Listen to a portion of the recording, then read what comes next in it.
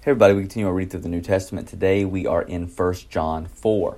John has just laid out that as children of God, those who are indwelled by the Spirit, they will live a life that seeks to lay aside lawlessness, seeks to be obedient to the Lord, and that obedience is most clearly marked by a genuine love for one another, a love for those in the body.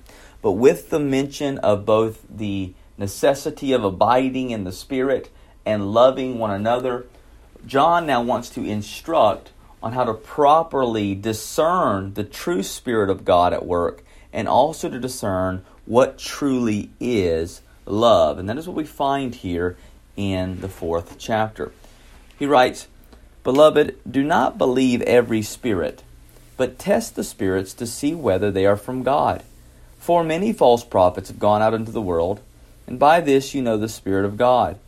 Every spirit that confesses that Jesus Christ has come in the flesh is from God, and every spirit that does not confess Jesus is not from God. This is the spirit of the Antichrist, which you heard was coming and now is in the world already. Little children, you are from God and have overcome them, for he who is in you is greater than he who is in the world. They are from the world, therefore they speak from the world, and the world listens to them. We are from God, and whoever knows God listens to us. Whoever is not from God does not listen to us. And by this we know the spirit of truth and the spirit of error." Let's go ahead and stop right there. So mention of the Spirit's work, once again, has led John to warning these individuals, this church, against being too ready to believe any and every spiritual manifestation. There are lying spirits as well as the Holy Spirit. And God's Spirit is easily recognizable through the confession that Jesus Christ did indeed come in flesh. Here again, John is refuting this form of Gnosticism and Docetism that has been spread by these secessionists, that Christ did not really take upon flesh, one that denied the physical body of Christ, right?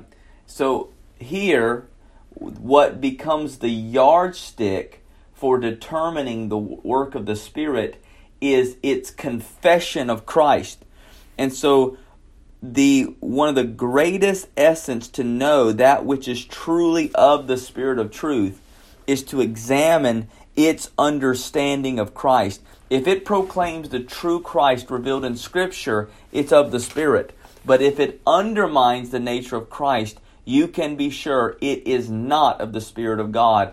And I find that so profound because in so many cases, the Christian cults that have come out of Christianity, that have tried to shield or hide themselves as Christians, it is precisely in the area of Christology. I think of Mormonism and Jehovah's Witnesses. It is in the area of their understanding of Christ that it becomes so profoundly clear that they are teaching a false doctrine, and that they are being led away by false spirits as opposed to the Spirit of truth. And so Christology, our understanding of Christ, becomes the standard of true spiritual revelation and an understanding of what truly is of the Spirit of God. And then he provides an understanding of the proper nature of love, but pointing to God himself, who is love. Verse 7 through the rest of the chapter. "Beloved, let us love one another, for love is from God. Whoever loves has been born of God and knows God. And anyone who does not love does not know God, because God is love.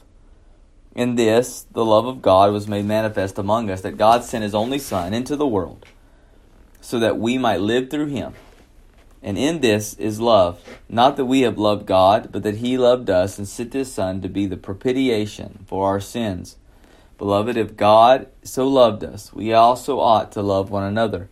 No one has ever seen God. If we love one another, though, God abides in us, and this love is perfected in us.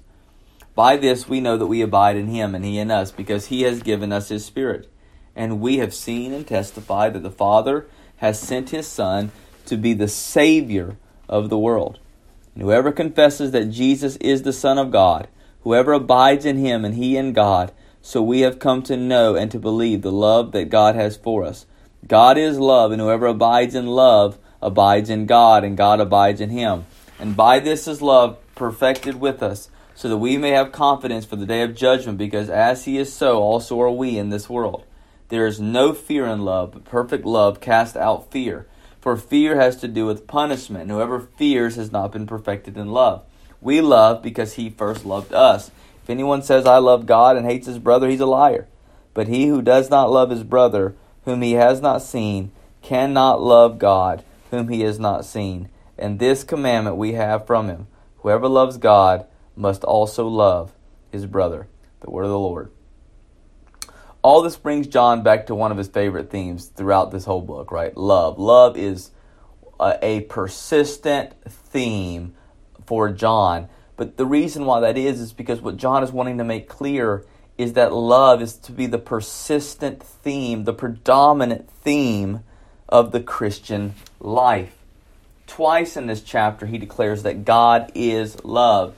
And as is proved by the Father sending the Son to die for sinners. Love, then, is the ultimate test for being born of God and knowing God. Jesus is the proof of God's love for the world.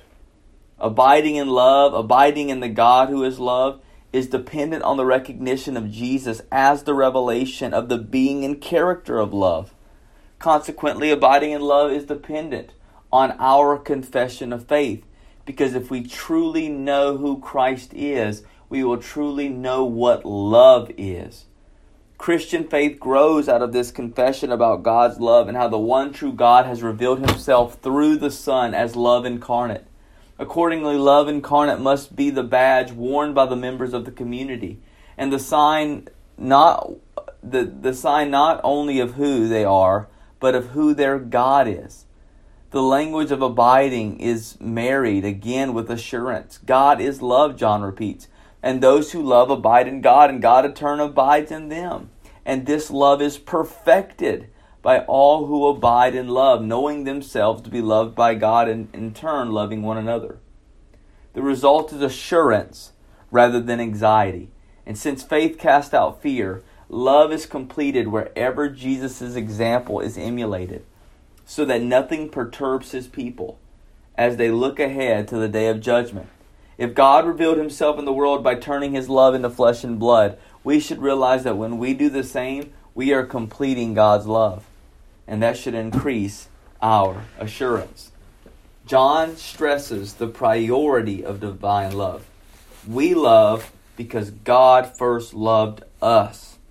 God's love reflects in our own love back towards God, and then rebounds to others, since anyone who loves God must also love their brother and sister. And this now brings us full circle back to 1 John 3:11 and 12, where it told us that hatred is incompatible with love. Thus, John weaves together the love command, the completing of love, and the Christological confession, all into a form of one single story. The call to love, and the command to love, and the completion of love all center upon the incarnation of love in Christ Jesus. So how shall we live and how shall we love is all rooted in the person and work of Christ. And so when you ask the question, what does love look like? The answer is clear. Look to Jesus and follow in his steps. And there you will find a life of love. God bless.